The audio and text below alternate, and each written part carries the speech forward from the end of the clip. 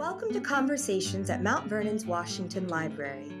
The Fred W. Smith National Library for the Study of George Washington at Mount Vernon serves as the premier resource for all who are interested in the study of George Washington and the Revolutionary and founding eras. Every year, the library hosts numerous scholars who share our dedication to generate and disseminate new knowledge about all things Washington. The library's founding director, Dr. Douglas Bradburn, has the opportunity to sit down with these scholars to explore their research, and we are so excited to share those conversations with you. Today's guest is Dr. Bruce Ragsdale. Dr. Ragsdale was a fellow at the Washington Library during the 2014-2015 academic year and was a recipient of the James C. Rees Entrepreneurship Fellowship. Dr. Ragsdale has served as director of the Federal Judicial History Office at the Federal Judicial Center and as an associate historian at the U.S. House of Representatives. He is here to discuss his work studying George Washington's agricultural entrepreneurship. You'll hear about Washington's interest in the continual improvement of his farms at Mount Vernon and how this related to his changing opinions on slavery. And now, Dr. Ragsdale and Bradburn. All right, so welcome back. This is Doug Bradburn at George Washington's Library, the Fred W. Smith National Library for the Study of George Washington at Mount Vernon. And I'm here with one of my favorite people in the world, Bruce Ragsdale, who's been a fellow at the library for a long time. And so we've had many chances to have conversations. And so welcome, Bruce. Thank you, Doug. So this gives me a great opportunity to talk about you and for you to talk about yourself. And I'm particularly interested in the current work you're doing related to George Washington, the agriculturalist. But let's, before we dive into that exciting material, let's look a little bit at your history here. So you were a long time, you're a PhD, and you got your PhD at the University of Virginia. Yes. Back in the day. And you went on to become the director of the Federal Judicial History Office at the Federal Judicial Center. How did that come about? My first job after graduate school, after completing my PhD, was a job at the House of Representatives History Office then, where I was hired to do editorial work for them, largely on the basis of my experience as an editorial assistant at the Papers of George Washington. So there was that connection, but I moved on from 18th century Virginia to the House of Representatives. So so back in the day when you were at UVA working with the Papers of George Washington, that was under Bill Abbott's administration. Yes. What was that like? Well, it was great. I learned so much about editing and the craft of editing, but I also was able to immerse myself in Washington's private affairs. I was given the task of doing the background research for all of Washington's correspondence with his London merchants in the years before the Revolution. So that's how I first became interested in the tobacco trade and Washington's management of farming at Mount Vernon. So your dissertation then would ultimately become your first book, yes, The Planter's Republic. Yes. Which is one of my favorites. We'll talk about it in a second, I think. Did you want to find a job as a professor? Yes, I always thought I would teach. I loved teaching. I did a lot of teaching as a graduate student and applied for teaching jobs. I didn't get the two that I was a runner-up for that year. I finished graduate school, and then I got this job in Washington, and it really took me in a different direction. Yeah.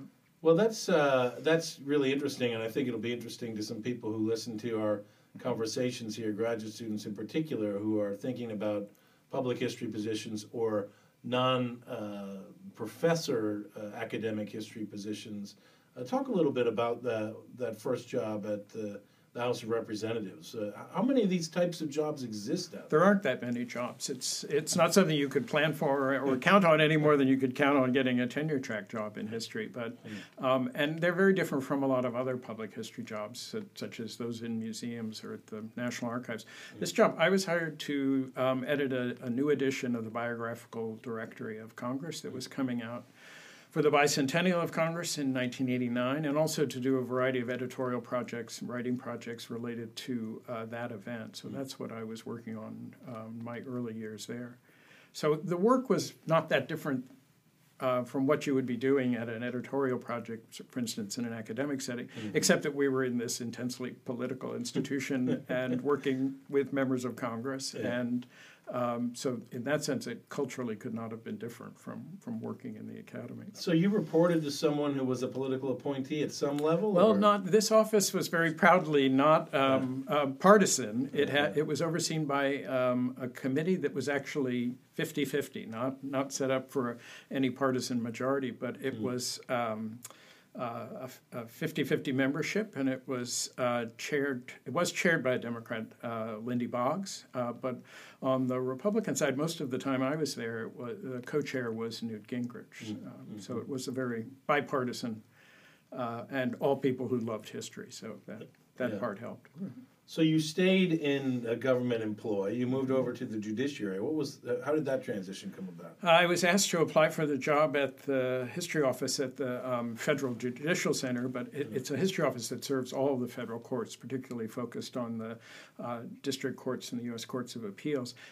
They wanted somebody to put together the first ever biographical directory of federal judges, and since I was a logical person to invite, since I had done that, and that was my first job there, was to put this together. But unlike the congressional directory, this one basically had to be done from scratch and to go back to primary sources of judicial service and nomination and confirmation process, and did that in the first 4 or 5 years I was there. So how did you manage that project? Was this farmed out to other historians? Did you do this all yourself? We did it all ourselves, and it's with a small published staff. online? Well, it was going to be a published volume, and this was I started this in 1995, and within a month or two, even though there was barely anything on the internet, I realized that a third of the judges in all of U.S. history were still alive, just because there's an explosion in the judiciary beginning in the 70s and 80s. And I thought, well, this doesn't make sense to put this in a volume because it will immediately be out of date. So we looked into putting it online, which then, of course, gave us the option You're an innovator, Bruce. Yes, well, That's extraordinary. and the internet, as you say, there's nothing on what we would call there. the World Wide Web back in the day. And I remember when I was graduating from the University of Virginia as an undergrad, I went down in the bowels of Alderman Library, I think with Dorothy Tuig, who was an editor at the Washington Papers at the time, to see this phenomenal new thing called the web. And they pulled it up, and all it was the museum opening hours of an Australian museum. And that was it. That was all that there was. And they promised that the future will be there.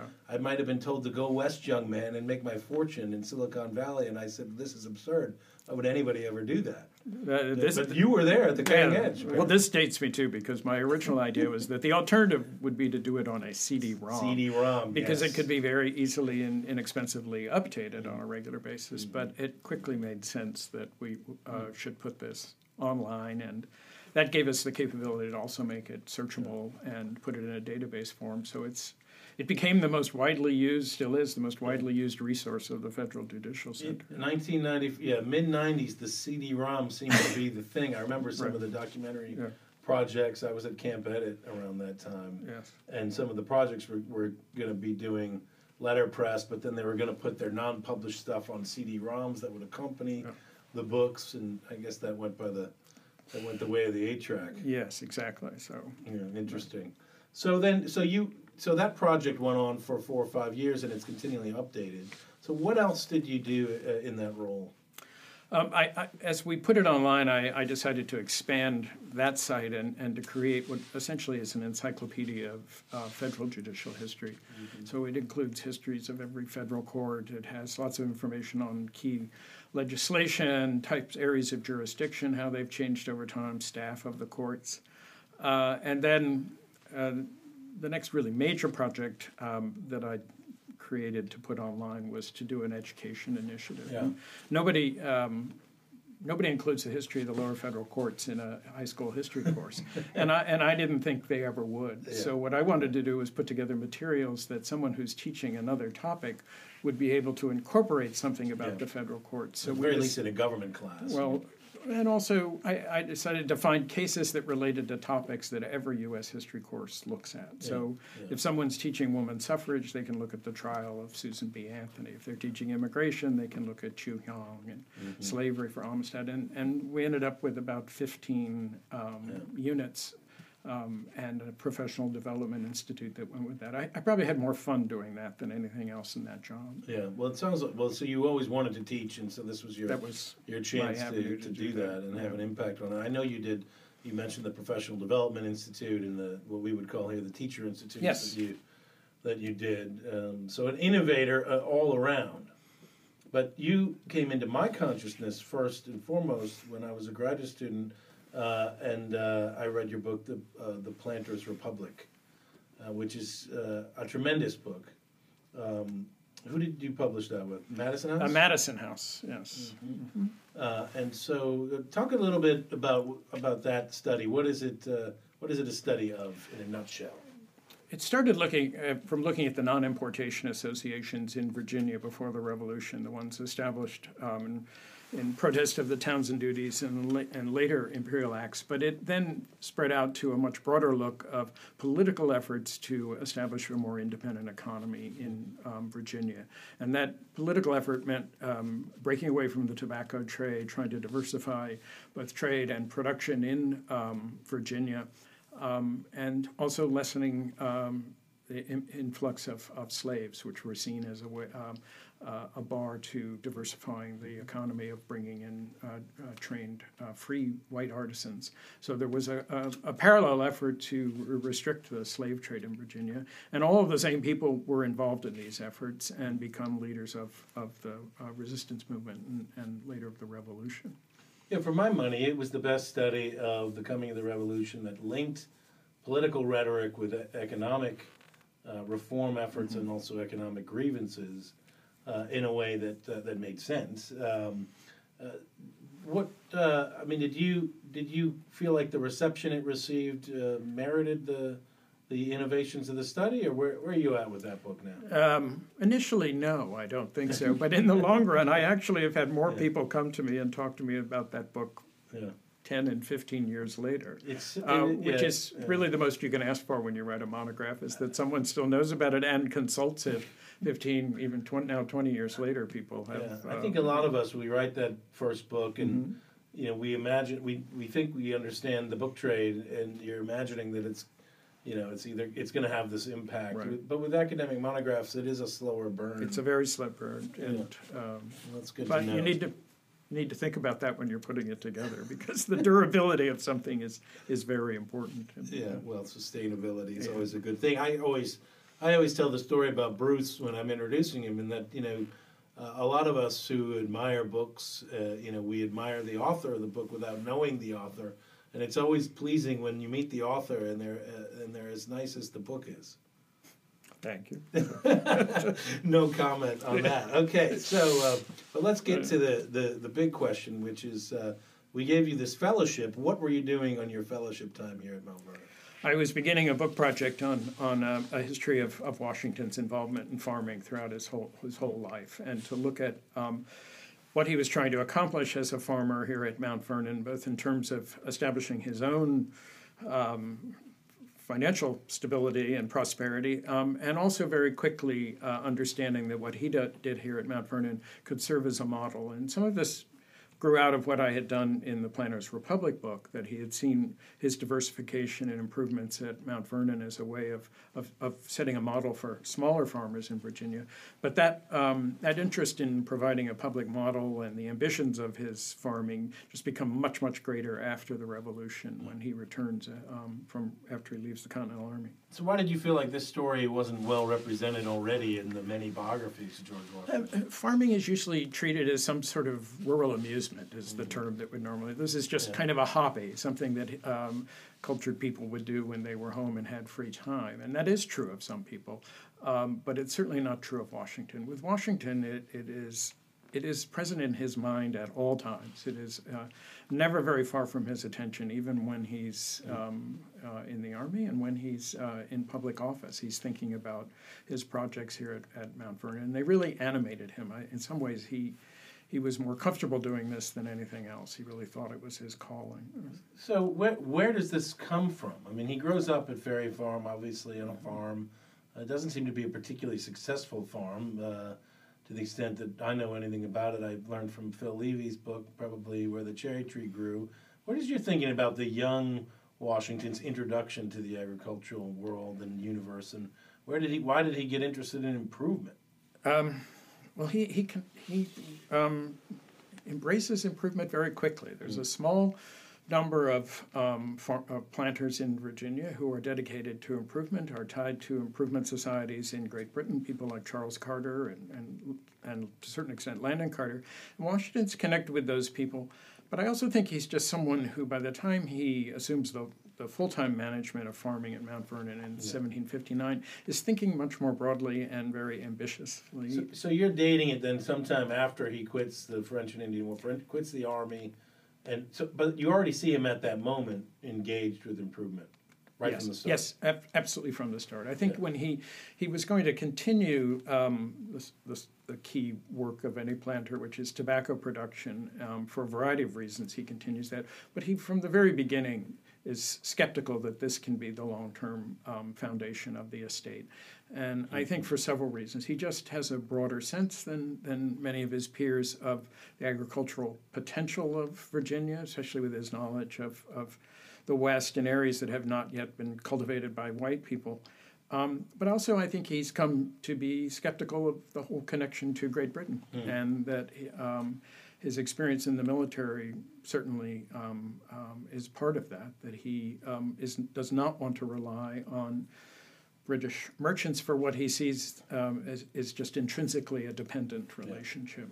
So what do you, when you read Washington in his early years in the 1760s, and his frustrations with the mercantile system, with his correspondence over there, what do you see? I mean, what is the Washington that you see emerging from the documents that tell that story?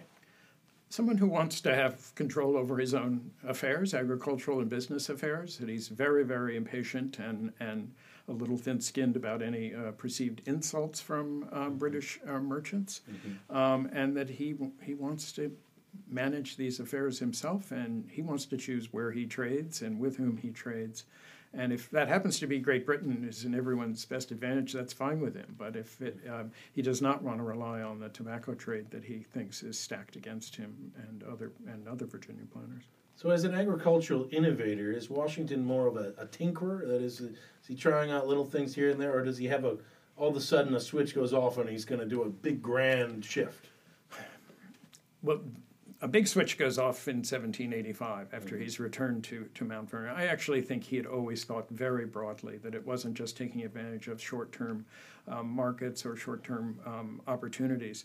But this is clearest in 1785 when he decides to completely remake Mount Vernon. I mean, he literally redraws the landscape and changes the field organization with enormous effort that is required of the slaves at Mount Vernon to create the kinds of fields and meadows that will support this English system of husbandry that he's determined to implement here. How does he know about the English system of husbandry?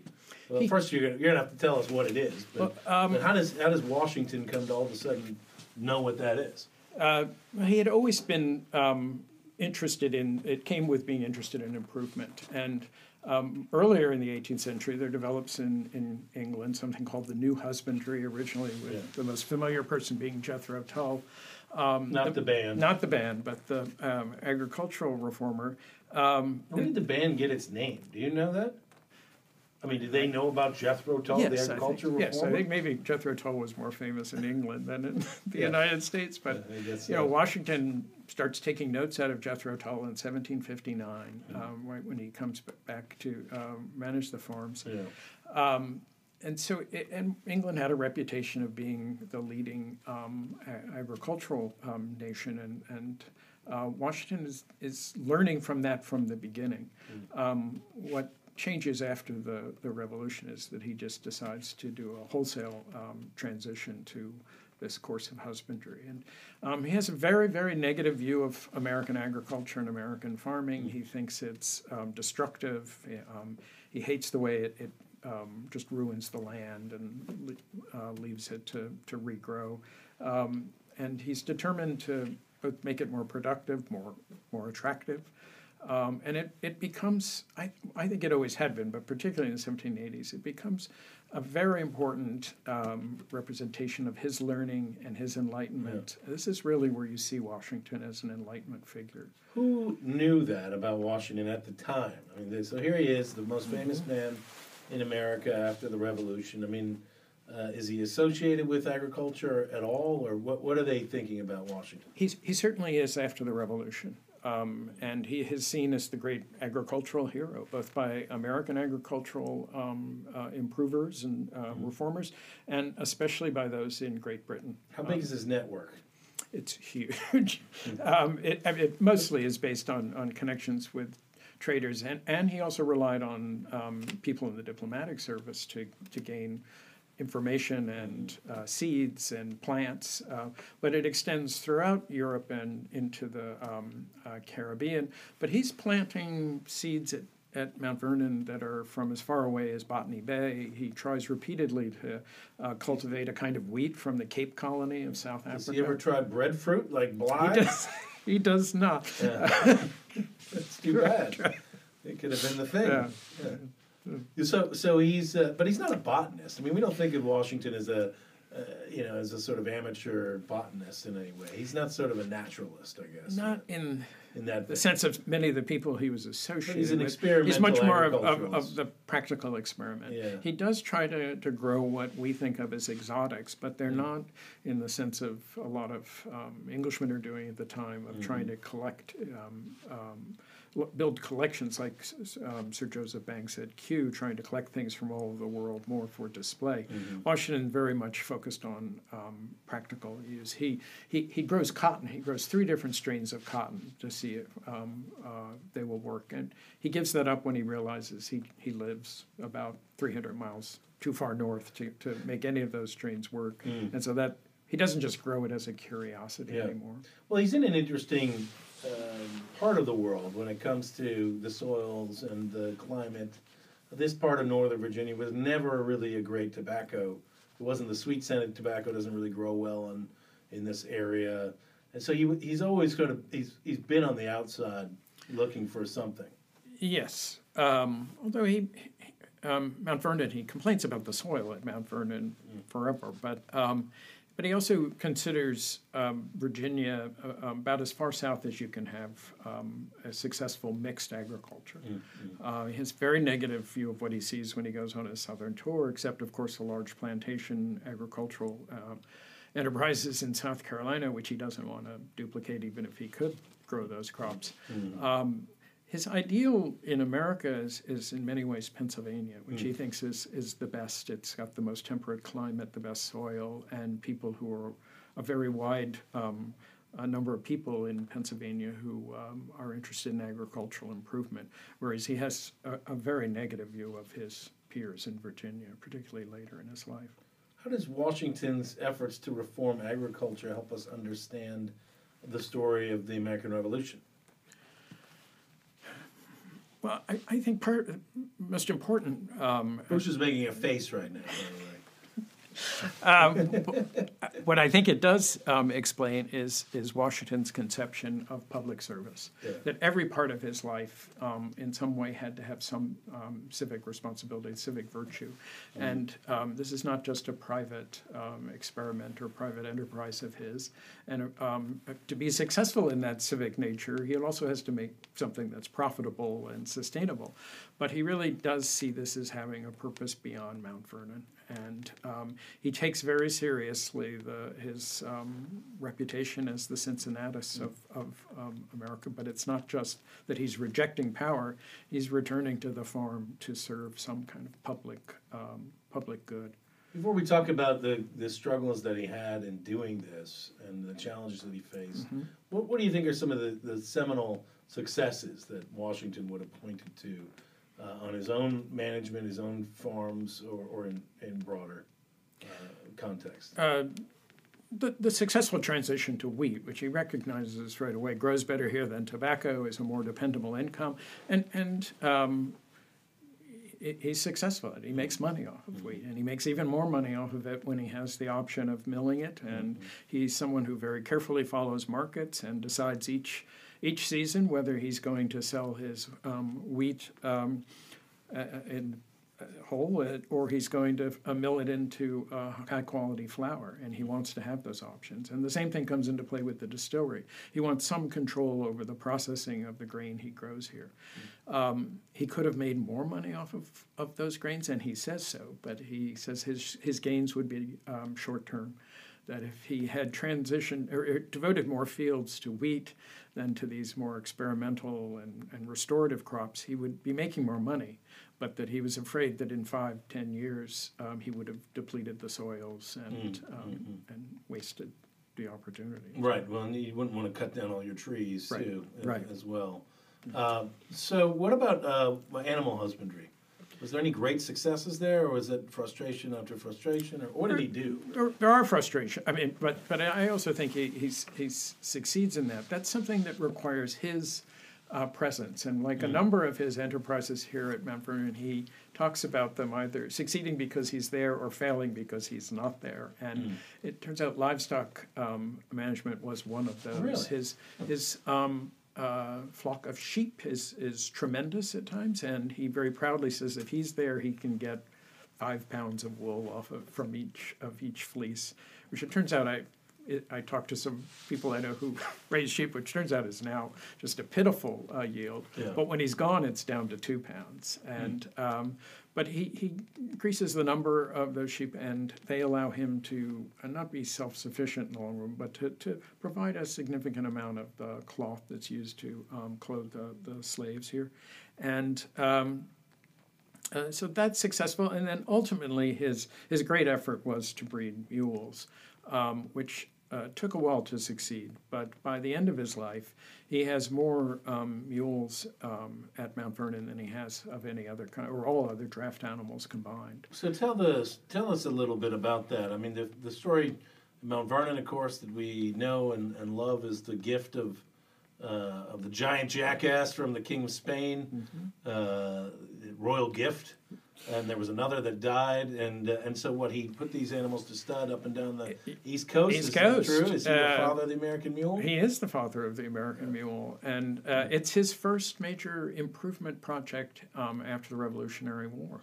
It's the first thing, while he's trying to put the estate in order and get a grip on what's going on with his western lands. The one great effort at Mount Vernon was to try and breed mules, and he calls on this network that only he could call on of people in Europe, including American merchants in Spain, knowing that he had learned about the Spanish jackass as the best way to breed mules from the Spanish consul during the war, but that man, Morales, died, and so he had to go find one on his own. He writes to people in Europe. He writes to Lafayette, who's searching all over Europe for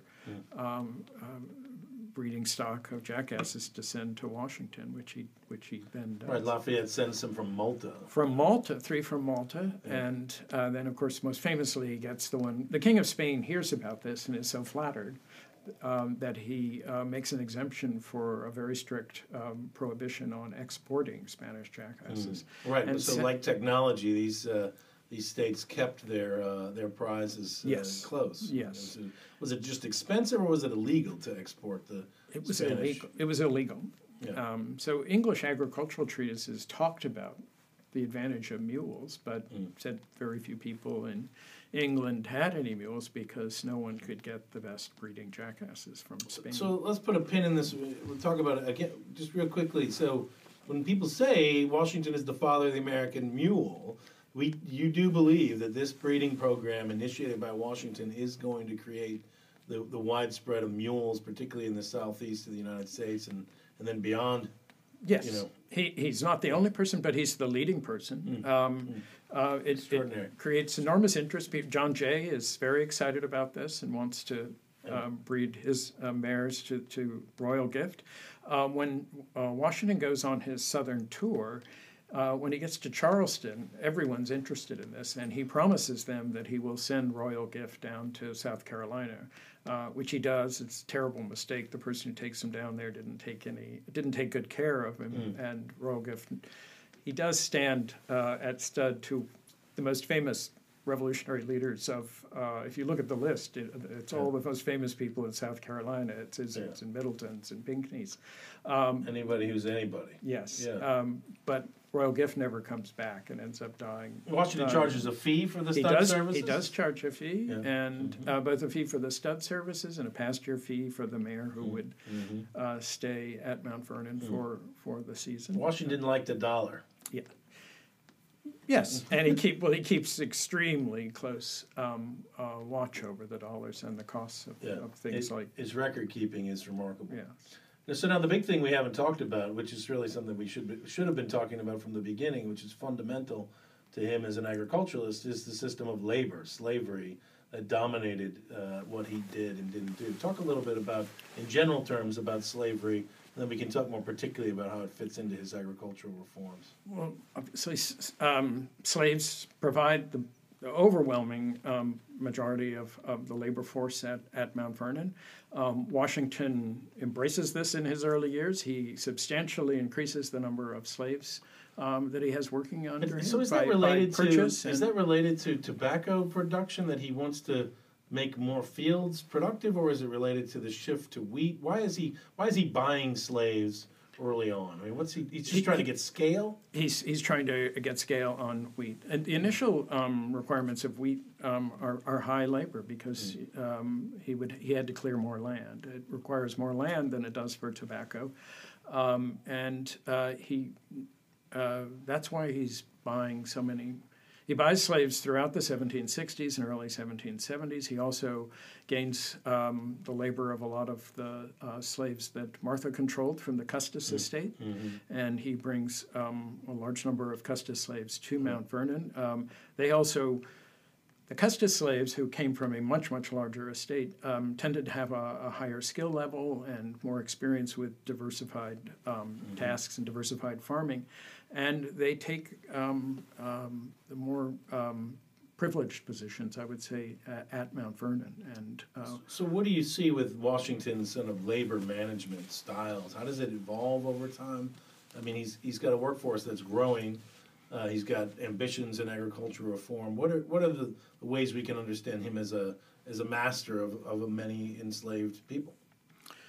He tries to exert very close personal supervision over them, and he does this in the mid-1760s. He begins his daily circuit of the farms. He is there. He is observing his enslaved laborers very closely, and I think more than most masters of a large plantation, he has a sense of these people as individuals and understands their individual work habits and reliability, and is a very close knowledge. So he's very much involved then in moving people around? Moves people around to try to optimize.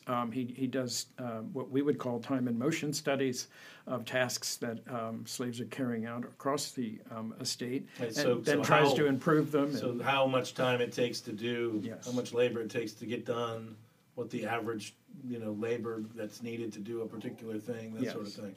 And so he's a scientific farmer. In that sense, very much so. He very much interested in practical experiment and careful measurement of both agricultural produce, but also the use of labor. So when does Washington begin to become frustrated with enslaved labor as a form of labor for his plans? Because that's the kind of story we often tell, is that his frustration and eventually his moral difficulties of slavery, they follow his sort of awareness of an economic challenge that he faces. Is that the same thing you're seeing in your research?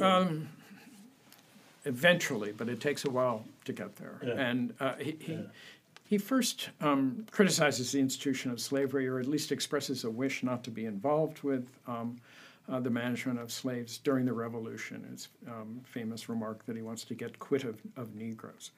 But in fact, the agricultural improvement plan that he adopts in the mid-1780s increases his reliance on slavery. And he actively tries to have a more exclusively enslaved labor force at Mount Vernon. He tries to train slaves to take the place of the costly freed white ditchers and bricklayers and other tradesmen and artisans who he has to hire. Yeah, so he needs a lot more skills with the diversified agriculture that he's employing. And so when there are instances when he does hire a free laborer, he makes it a requirement that that person start training one of the slaves at Mount Vernon to take over the tasks. So and he's using a lot of enslaved overseers as well. he does.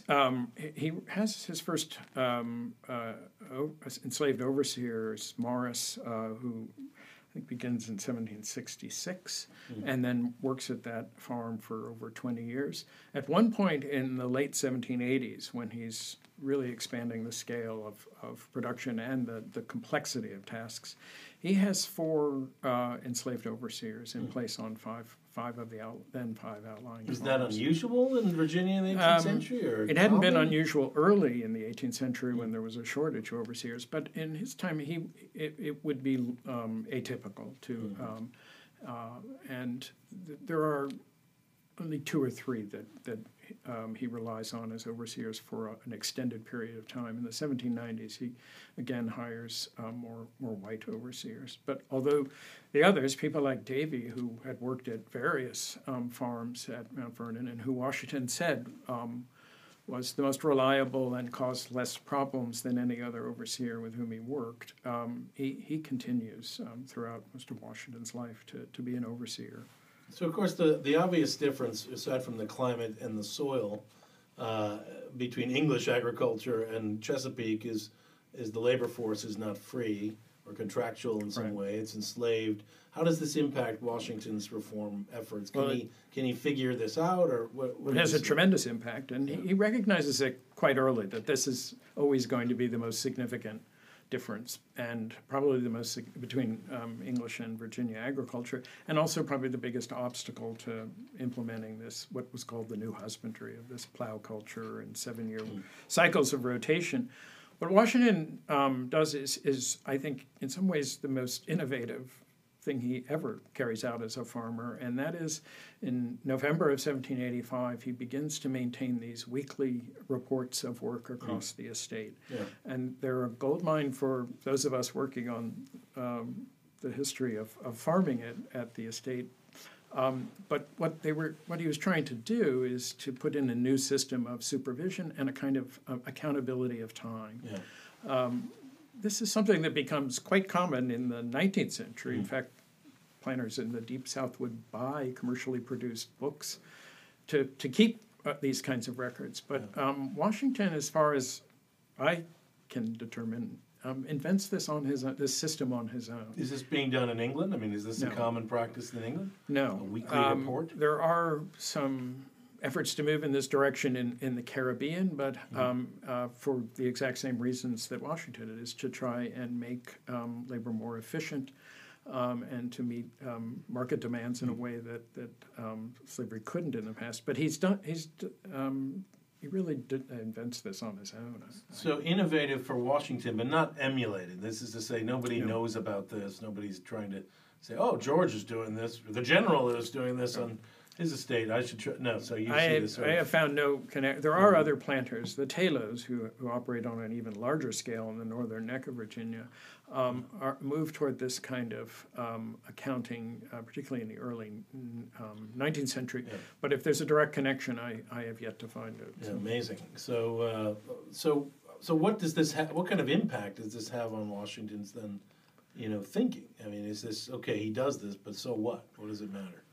Well, it gives him a very, even for his mind, which could grasp details very well, it gives him a very granular sense of what's going on every day across these multiple farms spread over 8,000 acres at Mount Vernon. It's very much Washington's nature to want to keep that kind of accounting. He loves to have control over data and assess things that. But he also explicitly said that part of this was an attempt to compel labor out of slaves without relying on physical coercion. And at the same time that he puts this in place, he becomes much more cautious about any kind of physical punishment, and certainly not for compelling labor. And he tells his overseers that it has to use the whip after someone didn't work in the fields was counterproductive and could have more negative effects than positive. And so it really is a way, becomes even more important when he's left and is in New York and Philadelphia as president, that this becomes a way of supervising and accounting for labor without using the physical coercion that he's trying to avoid. Yeah, well, that's fascinating. So he is growing in the 1780s. More, as you said, he wrote that he wanted to get quit of Negroes during the Revolutionary War, but yet in his reforms in the 1780s, he becomes more reliant upon enslaved labor. That's the labor force that he's using, and it's becoming more skilled in some ways. But so how does he start to think about how to get rid of this system on his own estate? Is that something you see at all? He expresses enormous frustration with managing the estate, but particularly with the management of slave labor while he's away as president. And he's convinced that the overseers are not enforcing the rules and systems that he's put in place. He's convinced that the slaves at Mount Vernon are more and more stealing supplies and stealing crops from the fields to sell in what is a growing underground economy. With the growth of Alexandria, there are more opportunities for slaves to make money on the side of something. Yeah. But he has a sense that this is happening on an almost nightly basis. And his is this a paranoid sense, or is this a real thing? A little of both. I think it probably is happening. There are certainly accounts of materials from Mount Vernon showing up in that underground economy, and I don't think there's any question. And of course, it happens on other estates as well. When you read the correspondence from this period, it's a level of paranoia, almost obsessive control. No detail was too small for him to address as president in terms of locking up materials. He changes the way he distributes food so that there's less opportunities for slaves to sort of skim the top and sell it. The overseers get privileged, whether enslaved or free. Overseers got more food, but he changes that system, so instead of giving it to them all at once like he does with the white overseers, the enslaved overseers start receiving it on a monthly basis, because Washington's afraid they're selling. Peculation, right? Yes. He's trying to control corruption and peculation, it sounds like. Yes. But then, of course, there are these plans he's making or trying to make to get, for a long-term future for his estate, as he's thinking about his transition after the presidency. To get out of the system as it stands. And he's trying to get English overseers to come in. Yes. Right? Tell me about that. What is this about? The very first documentation of this interest in changing the organization of labor and perhaps freeing the slaves is in December of 1793. He writes a letter to one of his principal agricultural mentors in Great Britain, Arthur Young. And Arthur Young's a major figure in this story. He's the major figure. We should have brought him up earlier, probably. And he's the author of the most widely read journal of agricultural improvement, the Annals of Agriculture. He has an extensive correspondence with Washington. Young sought this out. He heard about Washington's experiments with English husbandry and wrote him a letter and said, "I'm here to help you." Young kind of is collecting famous He collects farmers. famous people, the other most famous being George III, who he's advising on farming matters at exactly the same time. That's a fascinating connection. But Washington writes Young and says he would like to lease out the outlying farms, the 4 farms away from the mansion house at Mount Vernon, and he would ideally like to lease them to accomplished English farmers who would then take over that farm. And then he says, almost as an aside in this letter, he says that they might then hire the slaves to work on their leasehold. He explains in a private letter immediately after that he is making this effort to lease the farms. He's trying to sell lands in the West to raise money that will support this project. But that his most important goal in this was, he says, to liberate a certain species of property, meaning to liberate the slaves. And so this is the scheme that he's trying to come up with. I'll get an English tenant farmer Yes. to come over, and they will become my tenant, and the Right. slaves will become their employees, or Yes. or in some kind of temporary basis till slavery or till freedom. And by late 1795, it's clear he's developed this plan in a much more sophisticated or complicated way. And he then starts advertising in the newspapers for this lease. In England. Well, he advertises in, this is part of why it didn't work, was he only placed the advertisement in American newspapers, but he privately said he had no intention of leasing the farms to what he called the slovenly farmers of this country. He only wanted to rent to someone from England or Scotland. And he says that he's put it in so many newspapers, hoping that some of those newspapers will eventually reach. And he's using word of mouth through... Heavily word of mouth, because he's relying on his contacts among English agricultural leaders. Now, does he get an English farmer to take him up on this? He interviews several. Yeah.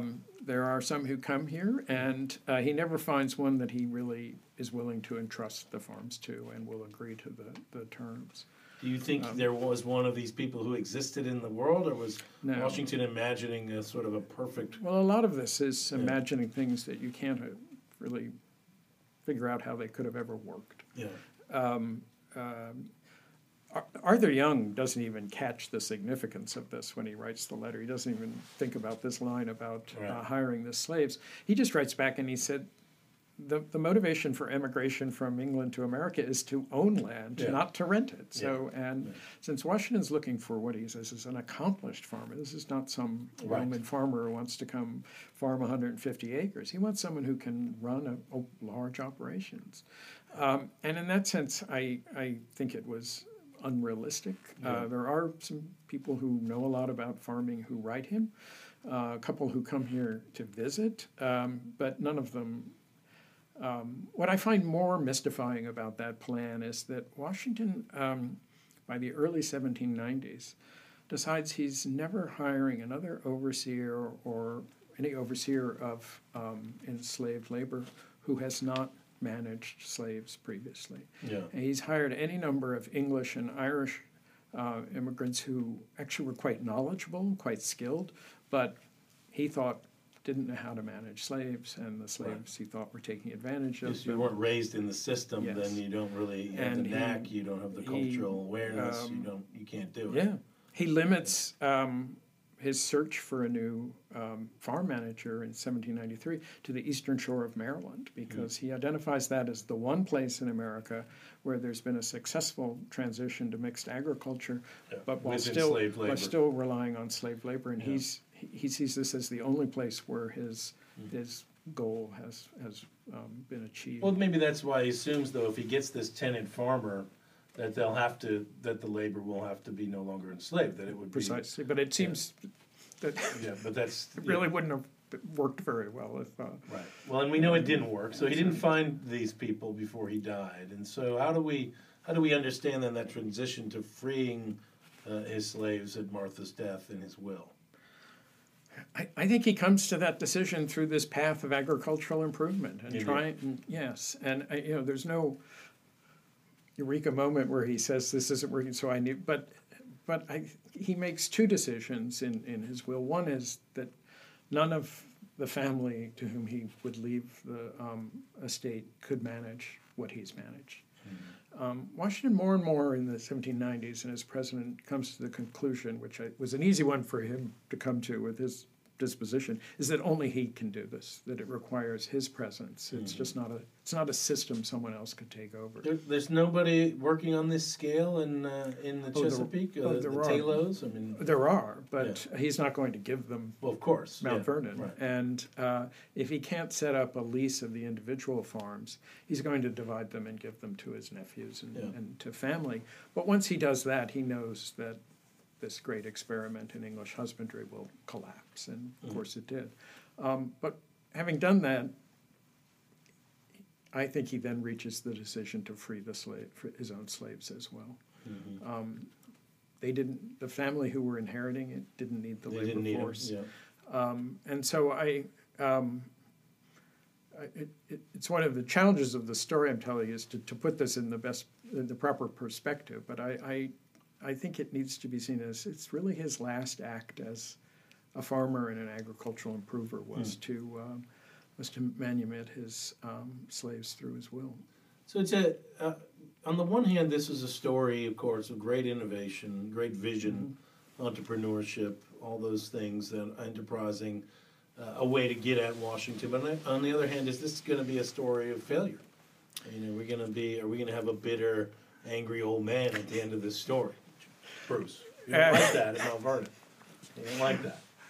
In terms of the system of English husbandry that he was trying to implement, it was a failure, and because it's not emulated. It is not emulated. Which even more than getting his own stuff to work was the point. It is not emulated, and in fact, the direction of agricultural improvement in America agricultural improvement in some ways increases very soon after Washington's death, but it goes in a totally different direction. And it stops being the elitist movement that Washington was part of. It stops being organized by very wealthy people in Philadelphia or in Charleston in New York, and it becomes much more democratic and localized. Why doesn't he? So he's before all the agricultural society movements of the 1820s. Of those, he is. The ones he was involved with were.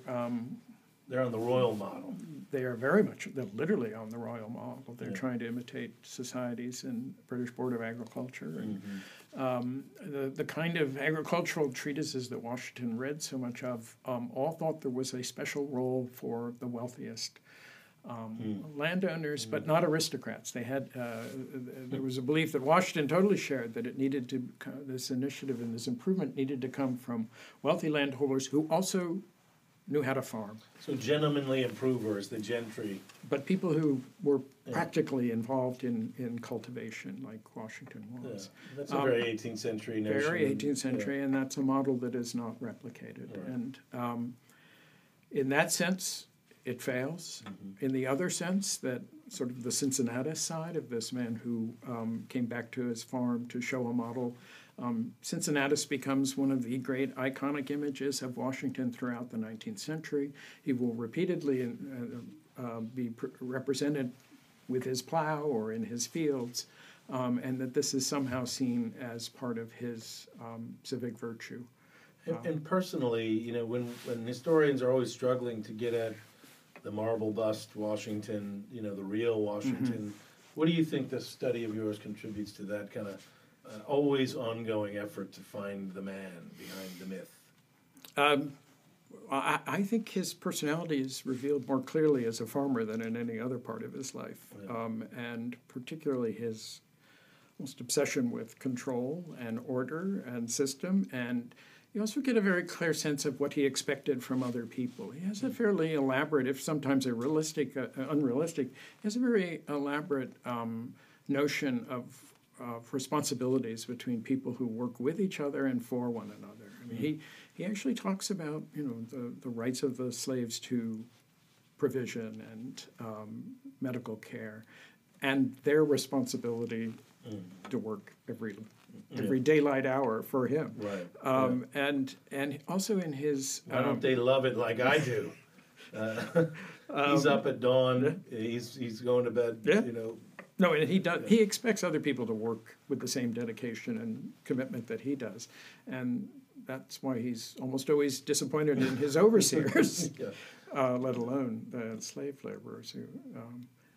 So it does give a very clear sense of how he expects these economic and labor relationships to work. Washington the man. But I think it reveals that most of all in that when he had a goal and an objective, there is nothing that deters him from that. And this in many ways becomes a test of his own ability to implement this system across the board and to make Mount Vernon that kind of a model and to replicate the English ideal. Well, so we look forward to the book, which will be coming out at some point. But what is still some of the big questions that you're grappling with as you move to the writing phase? Well, one of my biggest, just the question I mentioned, is why he thought having English lessees would work as he transitioned slaves, since he didn't trust the English to work as overseers or managers.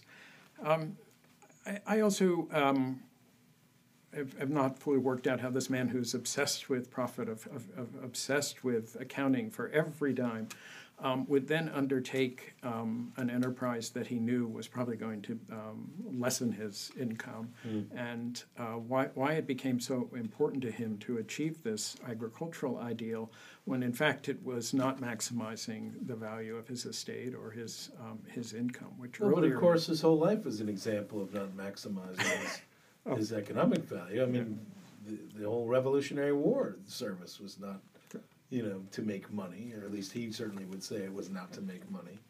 The presidency as well. So I think you're that public spiritedness aspect of what he's trying to do, which you talked about earlier, seems to fit nicely in there.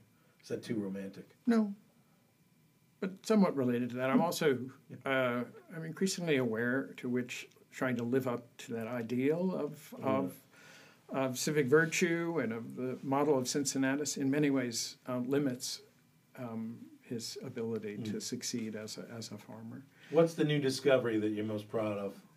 Or do you want to save your powder? I'll probably. I think the two most important things that I'm finding in here is one, this trajectory of his interaction with slavery and understanding his critique of slavery is almost never put in humanitarian or moral terms. It is almost always described in terms of his sense of slavery's deficiencies as a labor source. The other one is just how important the connections with Great Britain, why he becomes increasingly critical of American agriculture, why he so strongly identifies with British agricultural improvement. This is after the Revolution. This is as president. He's aware, he often will not say these things in public, but he is extremely discouraged about American agriculture, and he thinks that the ideal is still the British model. Well, thank you so much for spending time, Bruce, and I've appreciated having you as a fellow, of course, and look forward to the work as it evolves. All right, thank you. All right, thank you. We hope you enjoyed this week's discussion. The Washington Library looks forward to continuing these conversations about our early American history. Please visit mountvernon.org/library to learn more about the library's resources and programs. And remember, Mount Vernon is open 365 days a year and looks forward to welcoming you. Thank you, and we'll see you next week.